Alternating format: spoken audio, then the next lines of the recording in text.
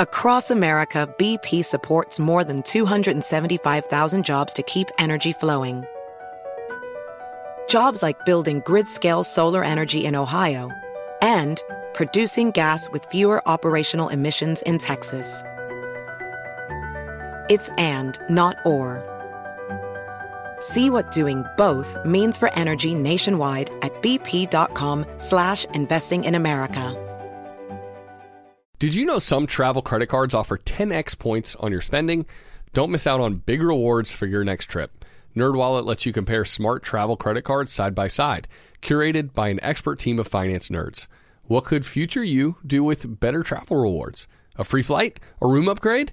Don't wait to make smart financial decisions. Compare and find smarter credit cards, savings accounts, and more today at nerdwallet.com. Reminder, credit is subject to lender approval and terms apply. NerdWallet. Finance smarter. Here at How to Money, we're always encouraging listeners to think about some of the different ways they can earn some money on the side to reach their financial goals. And guess what? While you're away, your home could also earn extra income.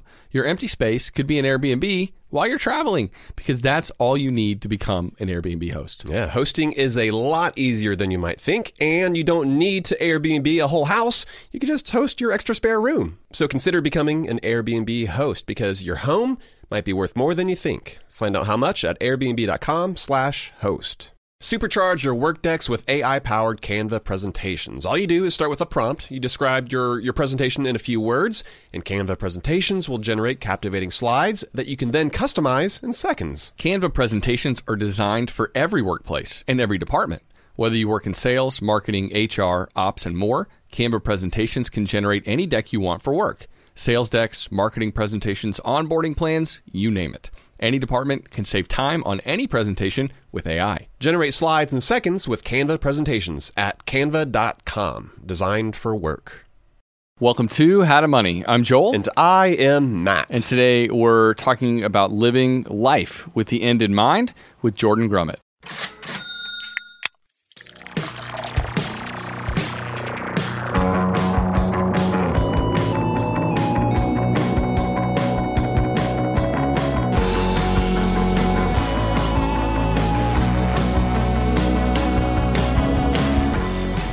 Yeah, as someone who likes to nerd out on numbers and data, I feel like it can be really easy to get lost in a sea of like different formulas, rule of thumbs, even like empirical research out there, all in an attempt to ensure that you're living the most efficient and optimized life that you possibly can.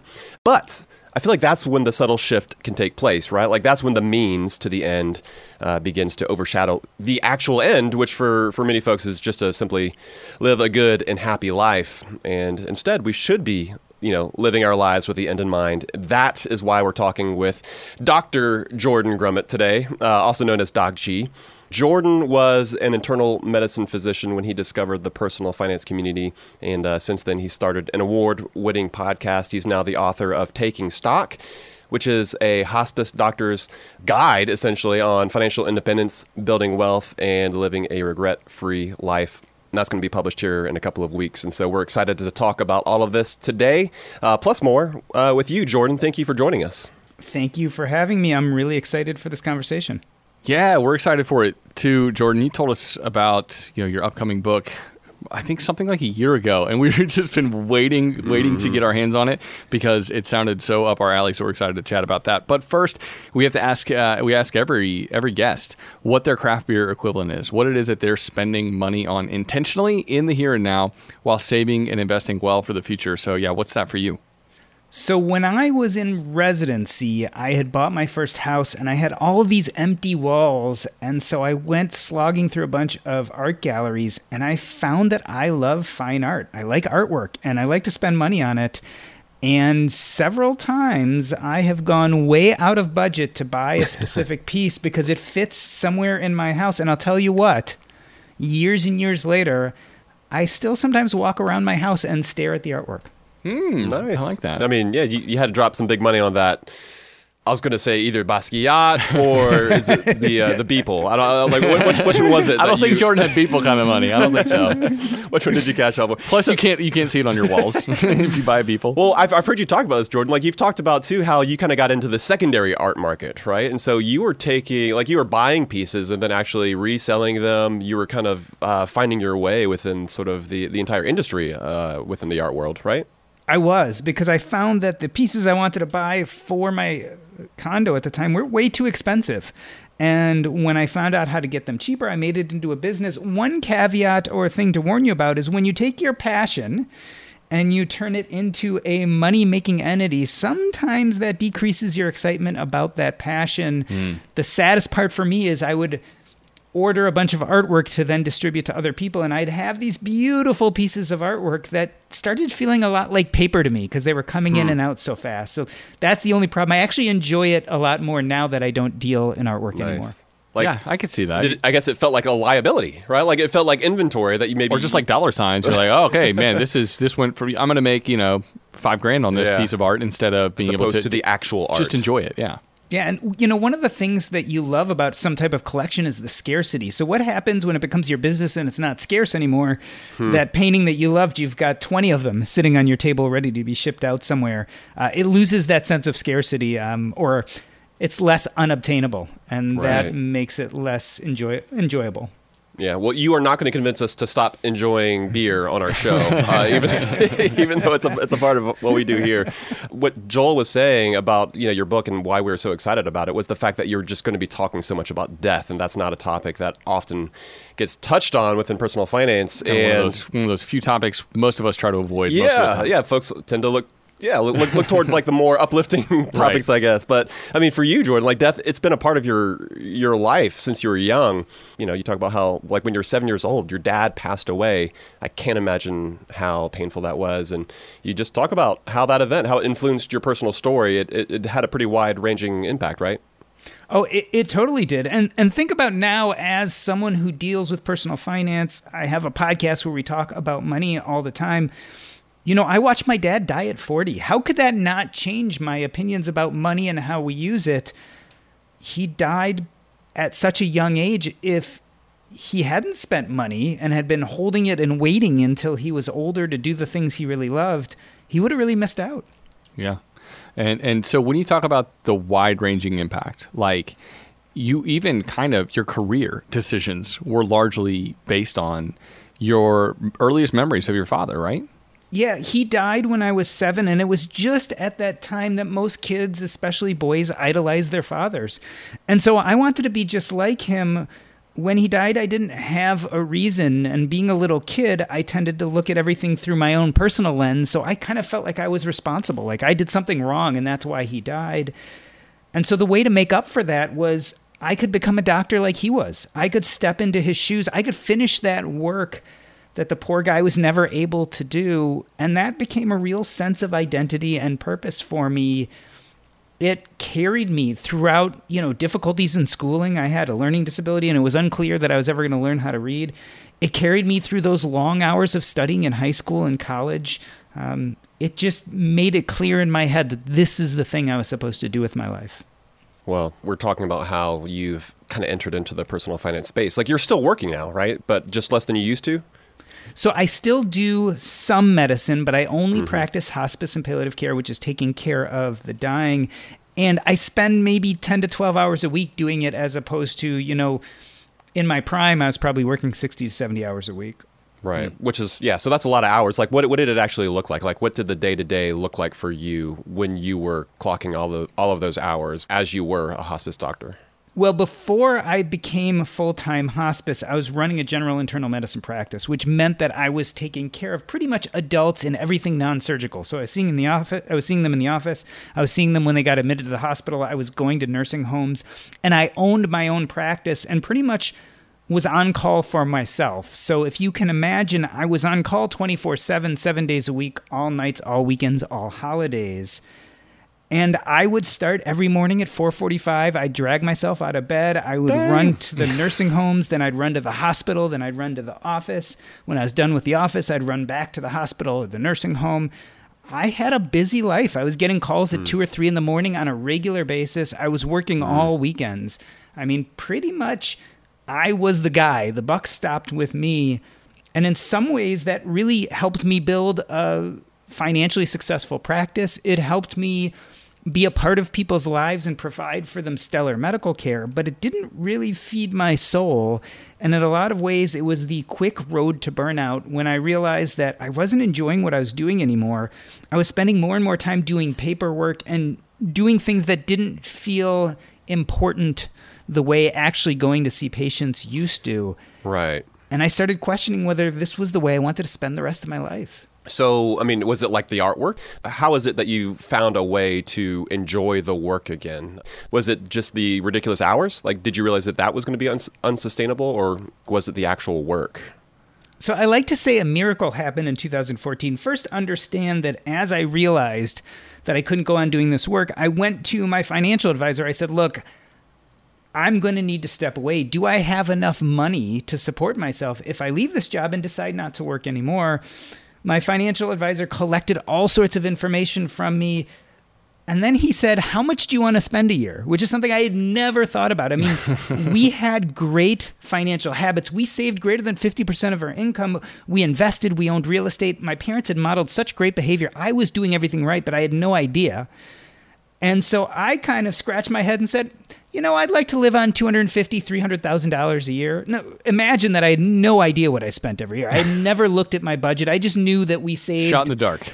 I just knew that, like, my income generally went right into investments, and my wife's income pretty much went to the bank account so that we could support our lives, right? So we were saving a lot of money, but I never paid attention to it. So it was a shot in the dark, and he did those calculations based on $300,000. He didn't take into account that we had 7 figures worth of real estate, and he just didn't even put it into the calculations. And he said, you know what? You're nowhere near where you need to be. You're going to just have to keep working. So then I went to my accountant, who is my mother, and I said, Mom, when can I retire? I can't keep doing this. And she said, when you have $10 million. And I never questioned. I was never like, why 10 million? Where the heck did you come up with that number? It was just something she came up with. And so I said, okay, well, I don't have $10 million. I'm going to keep working. And here's where the miracle happened. I was in my office in 2014 seeing patients, and I got a phone call. And my secretary said, hey, there's this guy on the phone. His name is Jim Dolly. He just wrote a book called The White Coat Investor, and he wants you to review it for your medical blog. At the time, I was writing a blog about medicine and life. Mm-hmm. And I said, sure, you're going to send me a free book? You know, sign me up. I got his book, and I read about personal finance and financial independence. And I literally, once I opened it, I couldn't put it down. And a bunch of hours later, I knew, hey, wait, you're actually financially independent. You don't need to work anymore.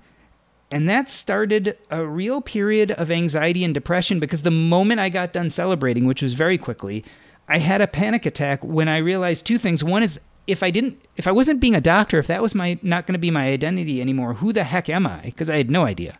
No idea what I wanted. I had no idea what a sense of purpose looked like. And then the other thing was, am I ready to step away from this wisp of a connection with my father who died all those years ago? You know, can I do this? So I had a panic attack. I fell into a fairly deep depression. And over the next 6 to 12 months, instead of just quitting my job and throwing the baby out with the bathwater, I instead started to really think and write and contemplate, what do I do next? What is purposeful for me?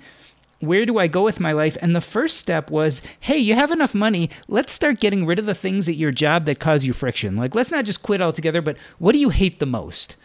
And I was like, well, my actual practice is causing me all sorts of stress. I'm getting calls on the weekends. So I dropped my medical practice and just saw patients in the nursing homes, and then did hospice and a few other things that I'd call medical side hustles. Right, and we're going to talk more, actually. I mean, you kind of, I feel like you rounded the horn. You're kind of touching on financial independence, that you realize that, you know, kind of where you were. But like you're talking about here about meaningful work, right? Like, I guess what I'm hearing is that you were able to cut back in such a way that you were able to see the beauty of the art again on your walls. You're able to scale it back to a level that you were able to find sustainable. And you say now that you would do this work even if you weren't paid for it. What is your take on meaningful work? Like, how would you recommend for folks to sort of gauge and to figure out, whether they maybe either have the right career or if they are approaching work from a healthy perspective? So that's the thing, is that what's meaningful for one person isn't for another. The first thing to do is assess where you are today. What is your job? Are there parts of it you enjoy, or are there parts of it you don't enjoy? If there are parts of it you enjoy, could you get rid of or subtract out those things you don't enjoy? If you don't like it at all, is there a way to pivot to something that's more meaningful? But the big question, which I think you were just getting to, is how do we define what's meaningful for us? And I think there's a process where we have to start questioning, what do purpose, identity, and connections look like in our life? And I think there's some exercises and there's some ways to go about it. But the big mistake we often make is we kind of put the horse before the cart, or the cart before the horse, in the sense that we think of our finances first as opposed to thinking more about purpose and identity, which I think if we started there, we then could build a better, more meaningful financial structure for ourselves. So in your book, Jordan, you talk about Liz and her story and how money was kind of a central goal in her life, right? Causing real harm when it came to the things that actually mattered. So can you kind of share her story with our listeners? Yeah, Liz was someone who I met in hospice, and I loosely say met, because actually when I met her, she was on life support. I really more met her family. Liz was like a lot of us. She saw that her finances were the key to living an abundant life with her 2 children and her spouse. And she set off on a plan to do what a lot of us do, which is build a life of financial independence. She might not have used those words, but she wanted to start building a financial life that would pay for itself. So work, not work, spend time with the family. She had all these kind of decisions. And she did just that. She dutifully saved and invested. She increased her income. And she was at this point where things were on autopilot, and she could see an end. She could say, oh, in 2 to 3 years, we're going to have this much in the bank. This is going to give me all sorts of freedom. But the strange thing is, instead of that making her happy or joyful, she, like I did when I read The White Coat Investor, found herself falling into a depression and being anxious. Once this whole idea of focusing on her finances was cleared, she didn't really know where to focus her energy. And that led to a sense of emptiness because she hadn't done that kind of purpose work.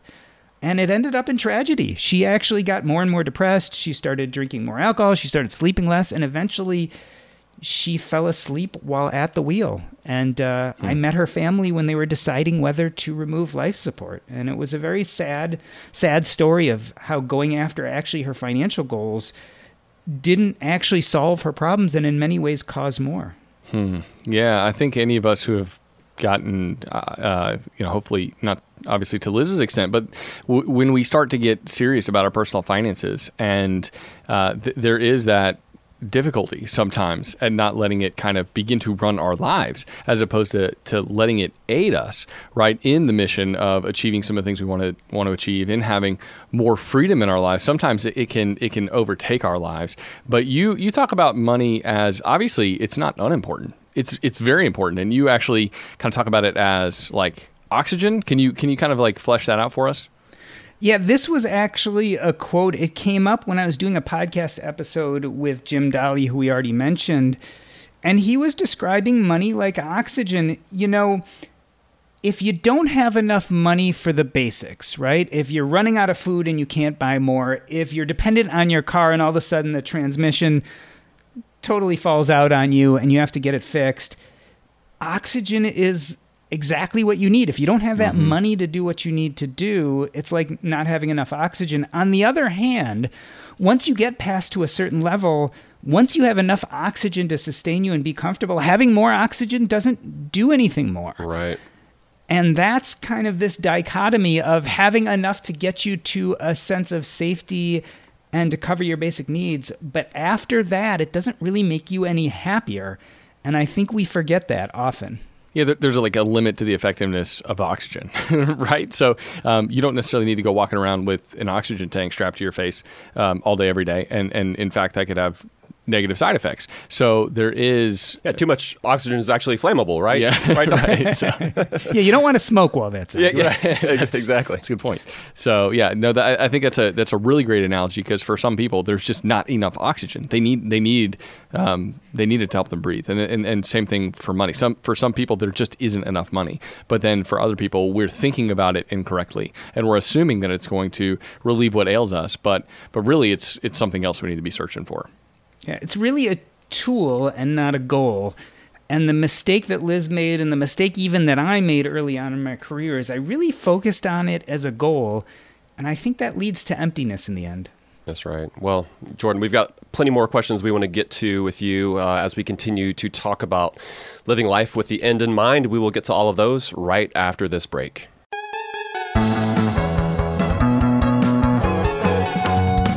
So we've mentioned on the show how we've got a Dominican trip coming up. We're going to celebrate, Joel, you and Emily. You're both turning 40 this year, so we're doing it up right.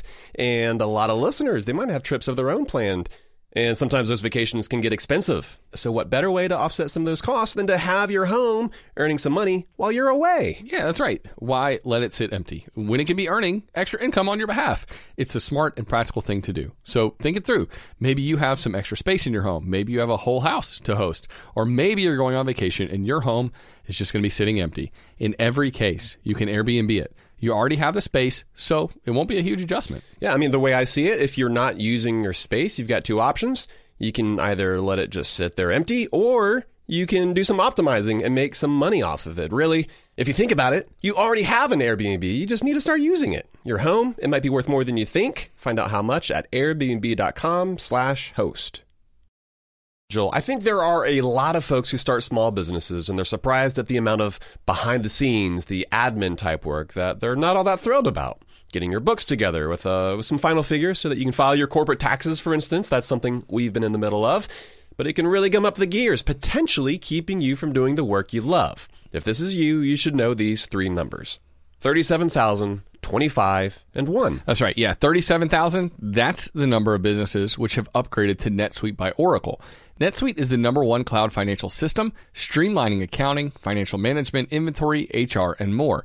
25. NetSuite turns 25 this year. That's 25 years of helping businesses do more with less, close their books in days, not weeks, and drive down costs. And 1, because your business is one of a kind. So you get a customized solution for all of your KPIs, key performance indicators, in one efficient system with one source of truth.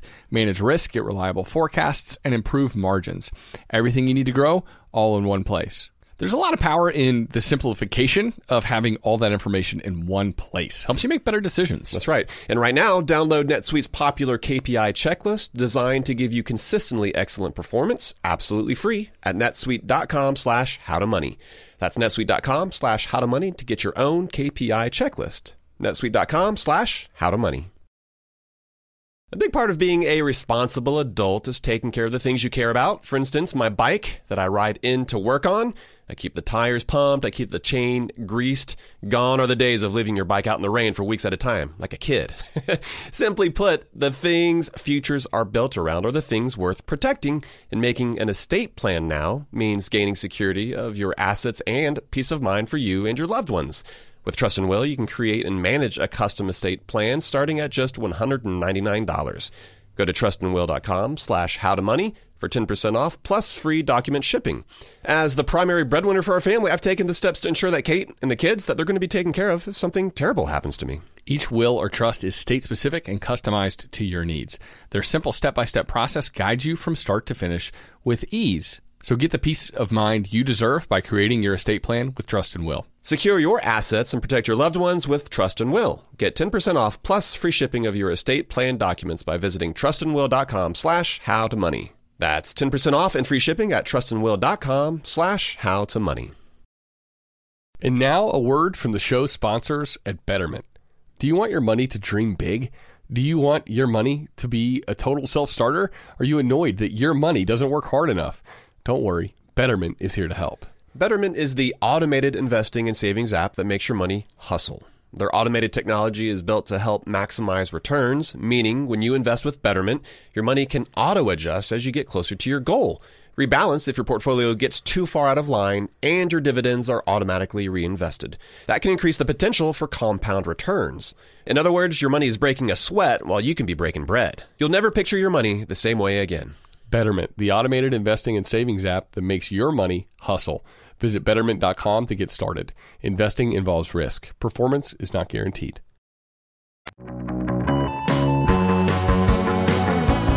All right, we're back from the break. We're still talking with Jordan Grumet, talking about his new book, Taking Stock, and just how living with the end in mind influences how we interact with our money today. And Jordan, you talk about, we were talking about work culture and finding meaning in work, but you talk about in your book how the broader American culture, it actually kind of incentivizes overwork, right? And it also incentivizes spending too much money, like just insane levels of consumption. It's kind of like the water that we swim in, and we have like a hard time realizing that maybe it's unhealthy waters that we find ourselves in, but it's what's all around us. So it's hard even to decipher. So how do we maybe fight back when kind of the waters that we're swimming in are treacherous and we don't even know it?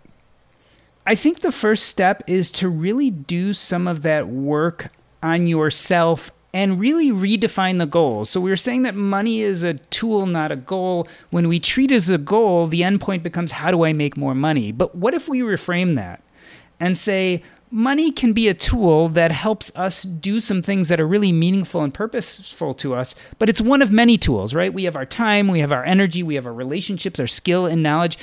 Those are other things we have in our tool set. So regardless of where we are economically at the moment, how can we reframe the conversation so that we start thinking about what we're using these tools for, which is really, in my opinion, getting a better understanding of our unique purpose, identity, and connections. I use those three words. If you look at Maslow's pyramid, we talk about self-actualization. If you look at people who study happiness, and especially economic levels in happiness, they talk about things like life actualization or emotional well-being. We can call it all these different things, but in a sense, how do we use the tools we have today as well as the tools we're building in the future to start thinking about those things now and building that into our life before it's too late, and certainly before we're on our deathbed and you meet a doctor like me? Well, we're going to continue to talk about fire here in a second, Doc. Or I want to call you Doc G. I don't know if I've ever referred to you as Jordan, because on your show you go by Doc G. Sorry about that. Jordan, I want to hear you talk about your non-budget, because it actually sounds a lot like maybe what Joel, like what you and your family do. When I read it, I was like, oh man. Jordan and I definitely need to nerd out on this. Like, I'm a nerdy zero-sum budgeter. I like to dive into all the numbers and Matt whatnot. can tell you where every penny went back to 2007. Literally every penny. But how is it that your family budgets? Because you were talking about it within the book, but I would just love to hear you talk about how you take a non-budgeting approach to budgeting. So we are horrible budgeters. We are not good at tracking. We are not great at writing everything down as we do it. This is just my family. We're less organized than that. So from the beginning, we had to decide a way to budget, but not budget. And so what we did is we built these habits into our life that would protect us so that we didn't have to be as careful. So I mentioned it before. An easy way of doing that is we've always been a two-income family, so we automatically take one paycheck and it goes right into investments. So there's no way we can use it. We don't even consider it part of the money that's available. It doesn't even touch our savings or checking account where we would be going for money. Got it. So it's like it almost doesn't even exist. Yeah. And it just makes it easier. We also have just set a certain number of other rules up that make life easier. So we don't carry cash. And remember, this is especially before the times where you could just pay for everything with your phone. But it used to be if you had cash in your pocket, you'd be more likely to go to a vending machine or something like that. So if we don't have it in our pockets, we tend not to spend it. So we just kind of set up these easy rules. Or if we're buying something big, we almost never buy a big purchase on a whim. Like if we walked into the store looking for something else and we see a big purchase we need, there's always going to be a cooling off period where you go home and you think about it for a week. So Matt would tell me, as someone who's not a great budgeter and has struggled with it for a long time, as someone who wants to be a good budgeter, but just, I don't know, my personality and budgeting just don't jive very well together. And that's fine. Yeah. But it's one of those things where he would say, and I think he makes a point here, that when you don't budget, it actually prevents you from being able to put money towards the things that matter the most. So let's say you are already good with money, you are good at saving and investing. It's disallowing you from putting some of those important dollars to work in ways that would actually positively benefit your life. So do you feel like you're missing out in that regard, that you're maybe, I don't know, being too cautious or something like that, or maybe you've got some dollars sitting on the sidelines that you could be using in a way that helps you live your best life now? I don't know, for lack of a better way of saying it.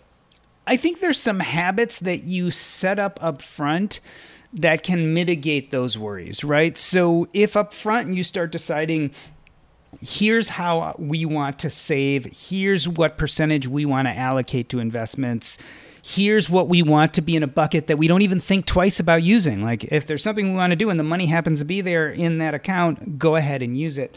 I think if you're thoughtful about that in the beginning and then occasionally you reevaluate, you can take yourself away from kind of the mind-numbing part of budgeting. Mm-hmm. So it can't be mindless. It never can be. And as you guys are discussing, money is meant to be used. So sidelining your money automatically and not ever reevaluating would be a bad idea.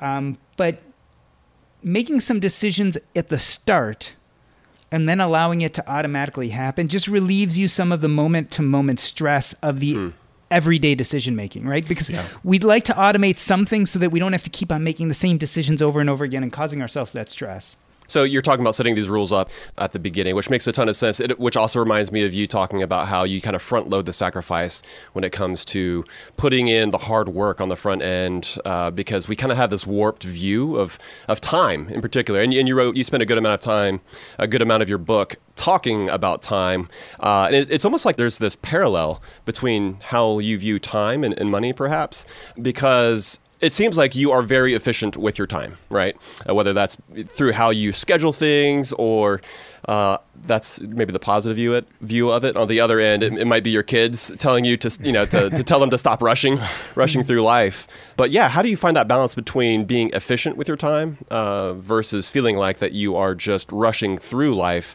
Because it felt like you're kind of touching on it a little bit, when it comes to money, because you're finding ways to intentionally, actively spend that money. Talk for a moment, I guess, how it is that you actively are spending your time and finding ways to enjoy life within the moment.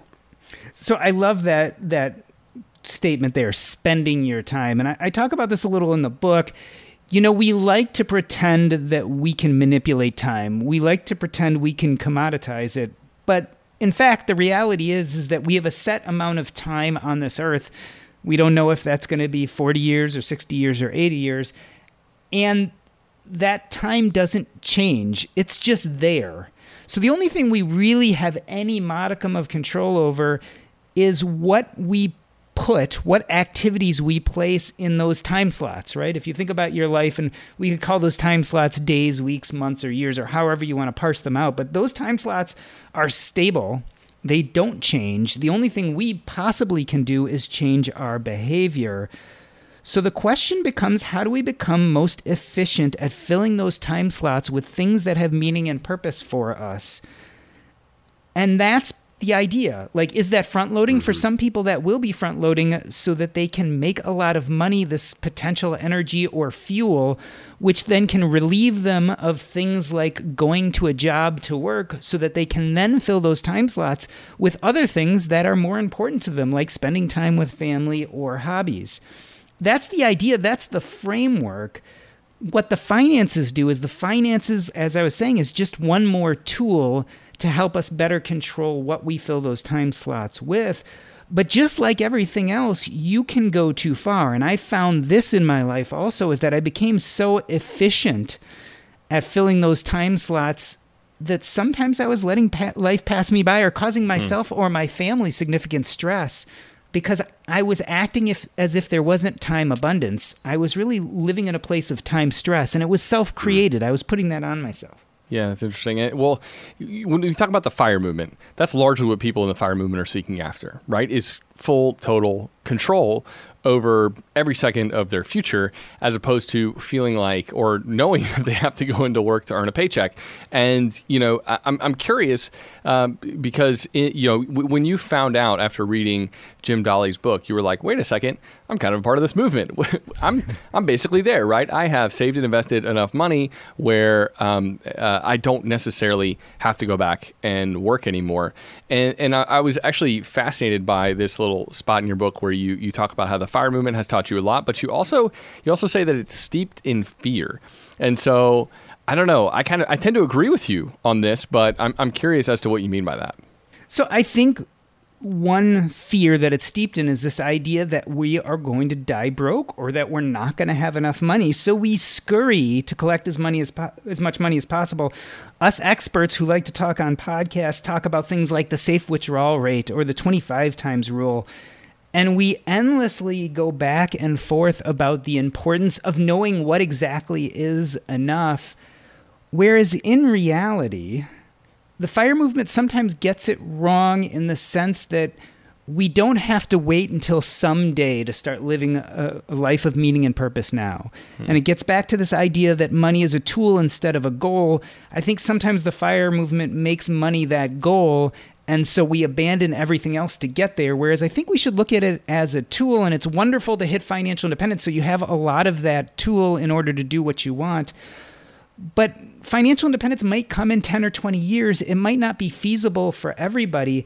How can we start living lives of meaning and purpose? How can we start meeting our true goals now, regardless of where we are in our financial independence journey, regardless of how much net worth we have saved up? And so that's where I think we get it wrong. And to give the FIRE movement credit, it's starting to really pivot. And that's why you have these movements which talk a lot more about enjoying life now, things like Slow-Fi or Coast-Fi or Barista-Fi. Or all these movements are kind of saying, yes, financial independence is important, but I'm not going to be there for 20 years. Yeah. I want to enjoy life today. How do I fit my financial framework into a life of meaning today? Yeah. And just like we're talking with time, it takes just a level of intentionality to predetermine essentially what it is that, what your life is going to look like, whether it be with your finances or with the hours or the minutes that pass by. And I think for so many people in the movement, at times, it has gotten so easy to buy into, at least in prior years, just this one viewpoint. Yeah, one size fits all approach to FIRE. And for a lot of people, it's left them with some years of misery. And so I've seen that as a real outcome. And so I agree that maybe the changing face in nature and the different paths to get there, because I think Matt and I were all about pursuing financial independence. But if it's going to cause you a decade or more of misery to get there, then it's probably not worth it. And you should probably rethink what you want your life to look like from the get-go. Yeah, and there are people who are waking up in the morning and don't know where the food that's going to be on their table for dinner is coming from. And for those people, looking at FIRE right now is probably not an option. I would argue the other way around, that looking at meaning and purpose and evaluating your tools both economically and otherwise is something you can do even when you're in the most dire of circumstances to start building a life. And I think if you just say, oh, FIRE is the answer, for a lot of people, it's not going to serve them. I'm thinking now about how you were talking about the different hierarchy of needs that we have. And like you're talking about like purpose and your identity, the different connections that you have. You're talking about how someone who might be maybe at the lower end of the income spectrum, how for them, they're not really, FIRE isn't serving them, but that is something that they can strive towards. When it comes to maybe what we see as our purpose, like that's something that also changes and that sometimes we're striving to see change over time as well. Like how do you pivot when you find yourself in some different life phases as you do feel like your purpose is shifting some? So purpose can definitely change from time to time. And so I think it's really important to do a few things. One thing that we do with hospice patients that I talk about in the book is a life review. And it's just a process, and I'm not going to go through it all right now, but it's a process of asking yourself some basic questions about who you are, what's happened to you in your past, what are you hoping for in the future, and what is real meaningful to you. I think the first thing to do is to do that life review on a somewhat regular basis, maybe once a year, so we can start noticing when our purpose is shifting. That's kind of step one. Step two is once we have a better feeling for our purpose, how do we take where we are today, and this could be in our life situation or this could be in our job and our employment, but how do we take where we are today and navigate towards a life that feels more purposeful? I spend some time in the book talking about the art of subtraction. This is this idea that once we have a better feeling for what our purpose is, we can look at where we are today, look at our jobs and our lives, and say, what's giving us friction? What's keeping us from that deeper sense of purpose we are now more in touch with? And what could we remove from our current life to provide more space to work towards purpose? So I think step one, again, is that you have to do some type of life review on a regular basis to see how purpose is changing. And then it's really looking at your life, where you stand today, and trying to decide what you could or couldn't subtract from it and how that could move you in the right direction. I like that. All right. Hey, we've got a few more questions to get to with you, Jordan. We want to continue talking about living life with the end in mind. What a great place to start when we're thinking about where we put our money with how we use whatever resources we've been given. We'll get to just, a few more questions with you right after this.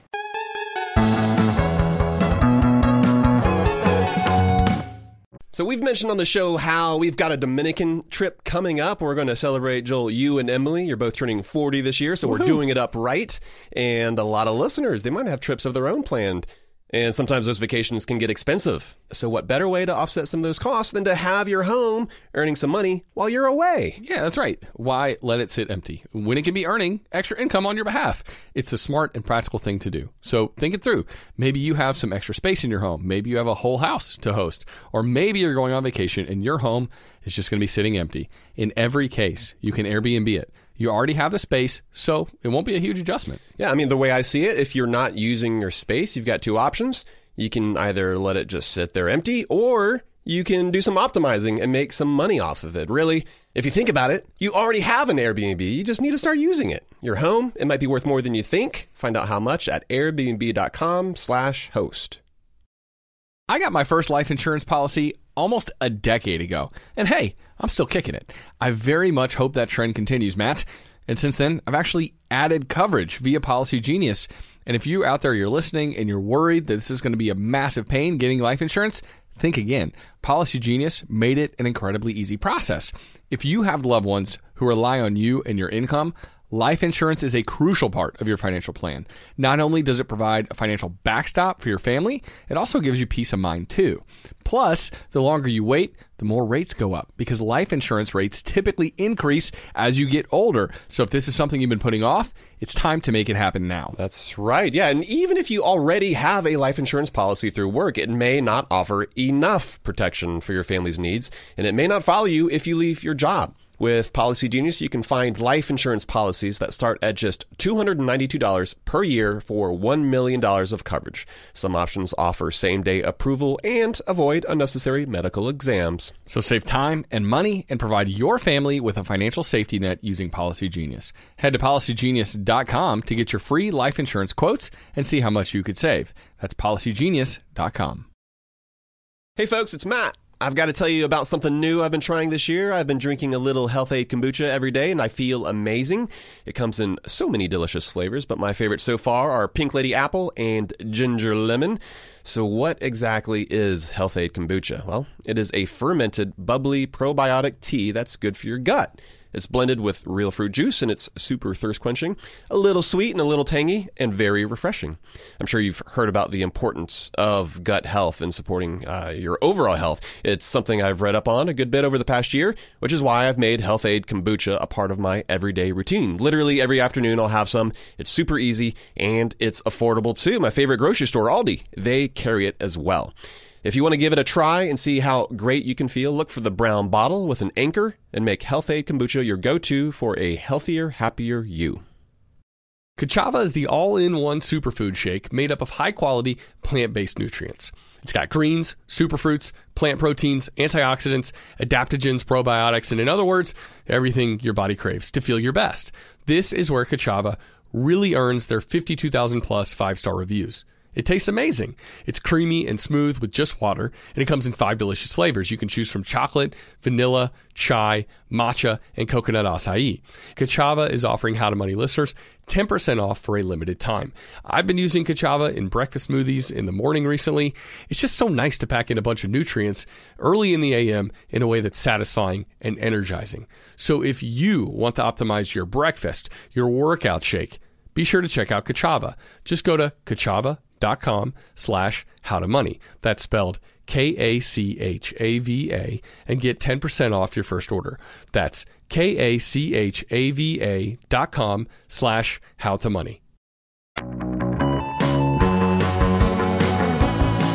All right, we are back from the break, and we're talking with Dr. Jordan Grumet. And Jordan, let's get kind of personal. I mean, this whole book, I guess, is personal for you.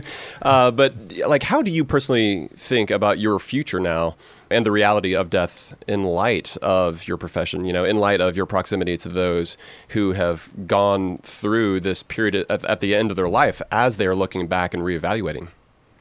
So I think I've really learned two major things as a hospice doctor, which is truly, it's a huge privilege to be with people at this time of their lives. The one is I really don't fear death the way I used to. Like, I've been present for many deaths, and generally, not always, but generally they're peaceful and painless.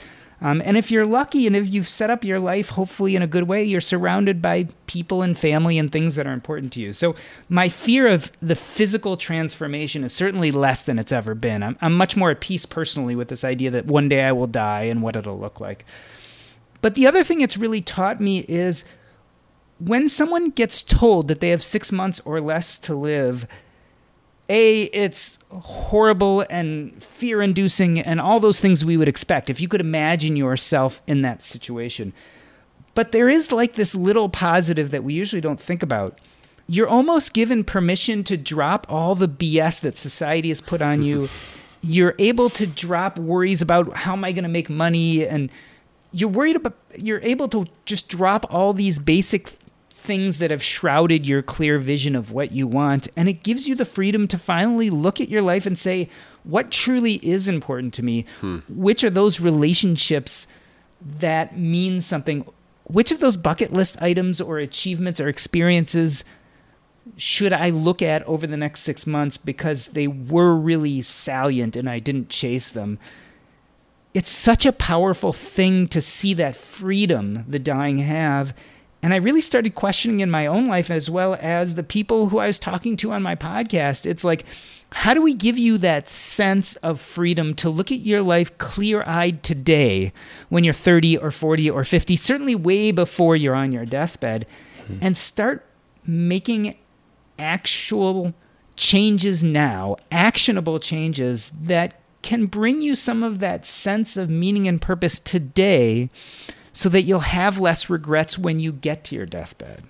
Yeah, you call it the gift of mortality, which I thought was a really powerful way to phrase it. But you say that it's even more powerful in the hands of people who aren't imminently facing death, right? So how do we get a sense of that ultimate future reality and allow that to have deeper, more meaningful impact on maybe how we're approaching our finances, our lives, like the people we love, our relationships, with the end in mind? How do we get a visceral understanding and so that we can let it impact us? So this is the difficult part. This is where we really get into the work of figuring out what our purpose and identity are and what are those connections in our life that are important to us. For me, it was seeing the dying. And so I've translated that for the rest of us. How do you figure out your purpose? Well, imagine you laying on your deathbed and bemoaning your life and saying, I really regret that I never had the energy, courage, or time to. Whatever comes next is a huge part of your purpose. So I invite people to do this life review process, to ask themselves specifically this question and visualize now what that would feel like. We've heard it before. People say, write your own eulogy, right? Same idea.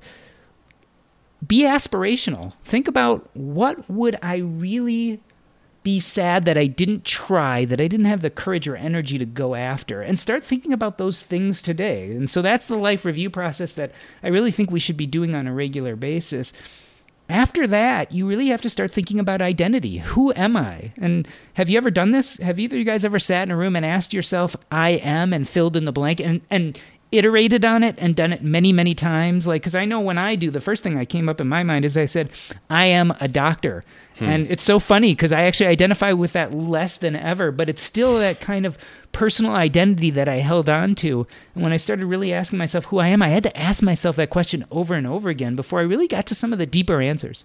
Interesting. No, I've never done that, but it sounds like, something I would like to try, because I don't know what one of the things that you mentioned just now, you used the word courage. And I feel like courage is often the thing, or a lack of courage, from attempting some of those things that maybe sound good or sound appealing, or we wish that our better selves would tackle, but it's often it's not a lack of financial resources. It's not even a lack of ability. It's an inability to summon the courage to do the difficult thing. It seems too daunting. And I don't know, and that's, at least from personal experience, I think that's true. It's funny too. We always fear and struggle with the courage to do those things that are most important to us. And part of the reason is we're worried that we're going to fail. And I'm reminded of a patient that I took care of named Ernesto, and his dream was to climb Mount Everest. And in his 20s, he actually took 6 months off and attempted to make this climb. Thank goodness, because he actually died in his 40s of leukemia. So he didn't put off something that was deeply important to him. But the interesting thing about Ernesto is he would tell these stories to all of us hospice people with a big smile on his face about the time he tried to climb Mount Everest. Guess what? He didn't succeed. Like, the weather changed and he didn't make it. I think he made it less than halfway up. But on his deathbed, he could say, this was important to me. Yeah. And man, I got up there and did it. He tried. I didn't succeed. But at least I had the courage to try. So it's not whether you succeed or fail. What really people regret is that they didn't have the courage to try something that was really important to them. Yeah.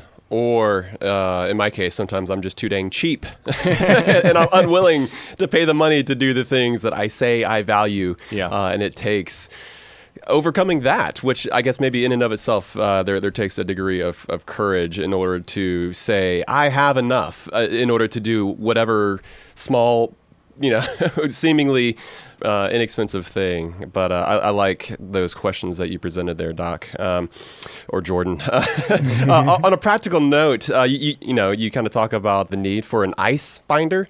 Can you talk about this? Talk about why this is so necessary for folks? Sure. It's an in case of emergency binder. Especially we see this in the financial independence movement. Usually you have one spouse or family member who is all into this, right? And so they're in charge of investments, they're in charge of life insurance, they're in charge of all the passwords and all the payments. And we tend to forget that, just like my father, that one person could die young and unexpectedly, and they could leave a mess for the rest of their family who know nothing about the finances and who know nothing about the passwords, etc. So there's something called an ice binder. And in case of emergency binder, it's something you can fill out, which pretty much helps you put all the salient financial and social information down so that, God forbid something would happen to you, your family has access to everything they need. There are a number of commercially available templates, and this has real life consequences. I've seen a number of patients who have died and no one knew the code to the safe. And they had money and jewelry and coins, and they bought this thousands and thousands of dollars safe to protect their belongings, and they died suddenly, and then no one had access. Another interesting story is I had a patient who got married, had a kid, her husband died unexpectedly, and then when they went to look into his life insurance, found out that the beneficiary was a past girlfriend. It had been a number of years ago, and he had never changed the beneficiary. Oh, no. Thank God this person actually handed it over to her. Oh, wow. But if they had an ice binder, they would have been filling all this out and then asked you about beneficiaries. They probably would have gotten smart to the fact that they had to change that beneficiary if they had been doing something like that, codifying all this important financial information. So it's just really important to do, and it can save our loved ones a lot of stress. Yeah. All right. I like that. And so last question I want to ask you, Doc, you are a prolific writer, prolific content creator. And I think what that reflects is that you find a lot of meaning in that, right? I think your podcast is more than anything a labor of love. It's something that you thoroughly enjoy. Like, it comes across when I listen. And so for you, I think I recently read that you're planning on maybe stepping back on how much you're writing. So I want to know, like, what has a consistent writing practice given you, and why are you planning maybe to cut back on that a little bit? So writing was the first thing I did in 2014 when I really started feeling depressed and down because I realized I was financially independent and didn't know what to do with it. Eventually, I started my own blog and started writing every day, and that almost became my online diary, my accountability partner, where I could work through what was going on in my mind about money, and it eventually helped me take action. So writing, I think, is essential for me to be healthy, and I think in a sense it's a meditation on what's happening in my life and what are my stressors. I've found as I've gotten farther, and this may be the issue with podcasting, is I spend less time writing and more time podcasting because I think it's a different form of creation. And what I really love about podcasting, especially since I often do interviews, is that it's really collaborative. And so when I started pulling away from work as a doctor, I had to start filling my time with things that had meaning and purpose. For me, it was being a communicator, which included things like public speaking, writing, and podcasting. But the friction happens to be less with podcasting. And again, there's more sense of connection. And that's why I think I've moved more in that direction. Gotcha. That makes sense. Yeah, going back to the hierarchy of needs and the things that we find ourselves needing and valuing. And maybe as you do step back from work, you're going to find yourself not collaborating with other folks as much. And so finding the different ways to be able to, I don't know, scratch that social itch a little bit. That's really important, especially as folks enter into stages of financial independence in their lives. But Jordan, this has been a really enjoyable conversation. We always enjoy sitting down with you and chatting, catching up. But where can folks learn about your book, Taking Stock, and when is it going to publish? So the easiest way to go about that is go to jordangrumet.com. That's JORDANGRUMET.com. There you can find out everything about the book, as well as you can learn about my other satellite projects. There's really three main ones. One is the podcast Earn and Invest. You can find the link there. The other is my financial blog, Diversify, which is where I really originally started writing about all these personal finance concepts. And the last is my medical blog. I started writing about medicine in about 2005 and consistently blogged about medicine until 2017 or 18 or so before I started my financial blog. So there's a link to that too. It just talks about medicine and life.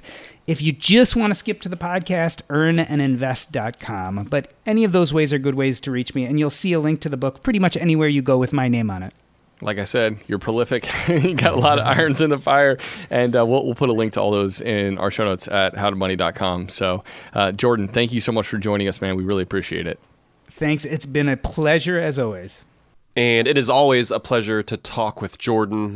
Joel, what were your thoughts from today's episode with Jordan Grumet? Big takeaway. There was a lot that we talked about, and one a lot of deeper stuff that we talk about occasionally here on the show. But I'm glad we were able to dedicate an entire episode to end of life stuff. Yes, agreed. And it's things that matter. One of those things that I think, to live life to the fullest, you have to think about the end. And so it's an important thing to wrestle with. And a lot of us like to put it off, not engage with that.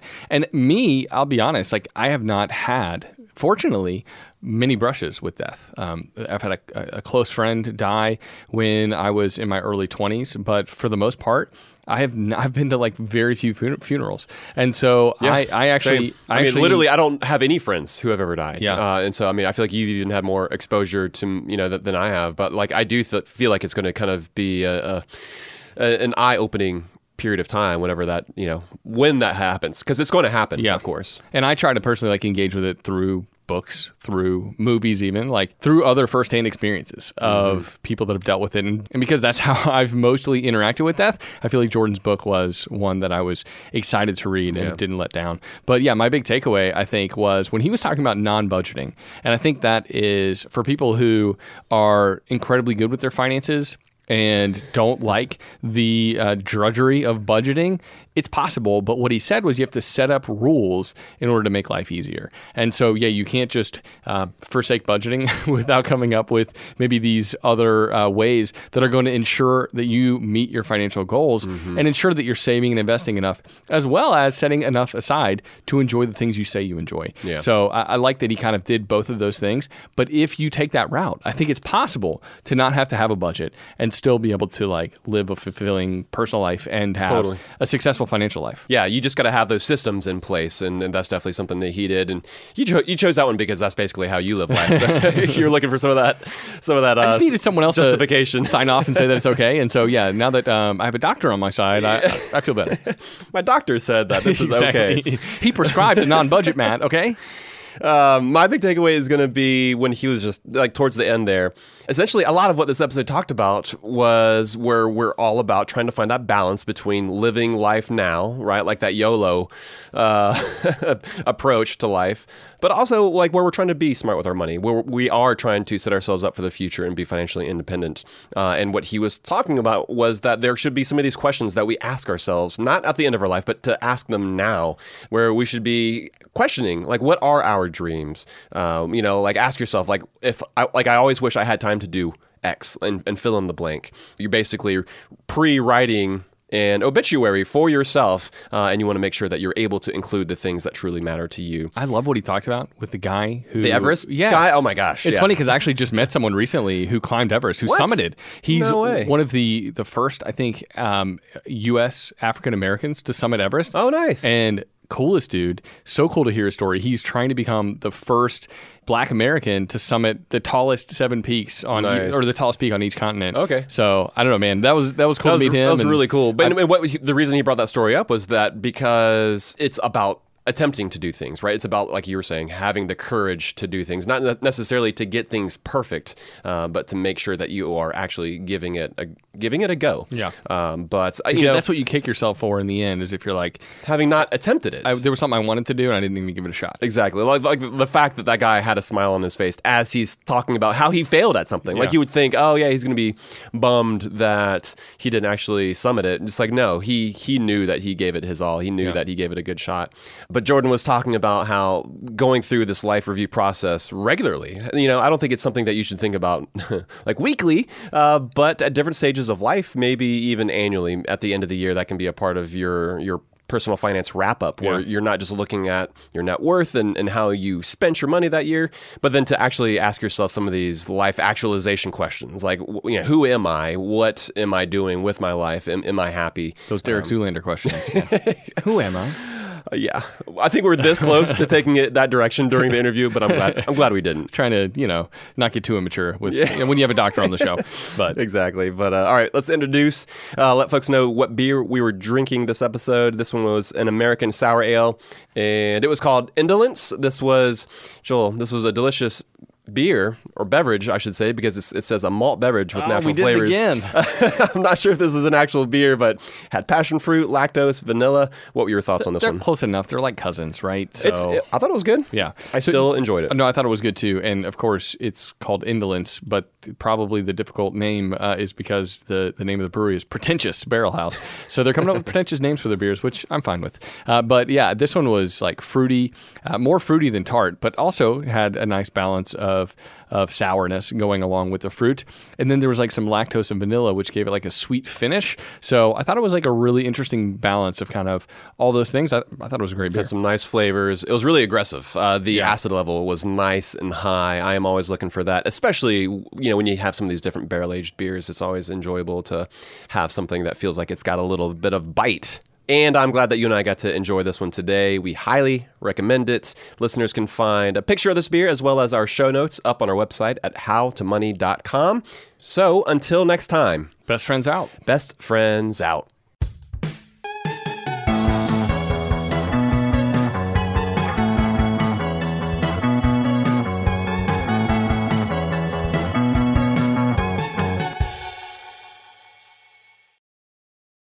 Infiniti presents a new chapter in luxury, the premiere of the all-new 2025 Infiniti QX80, live March 20th from the Edge at Hudson Yards in New York City, featuring a performance by John Batiste. The all-new 2025 Infiniti QX80 is an SUV designed to help every passenger feel just right.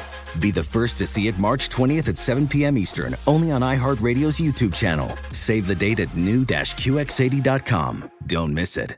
2025 QX80 coming this summer. Hey Sarah, I love that spring break vlog you posted on Zigazoo. OMG, you watched it?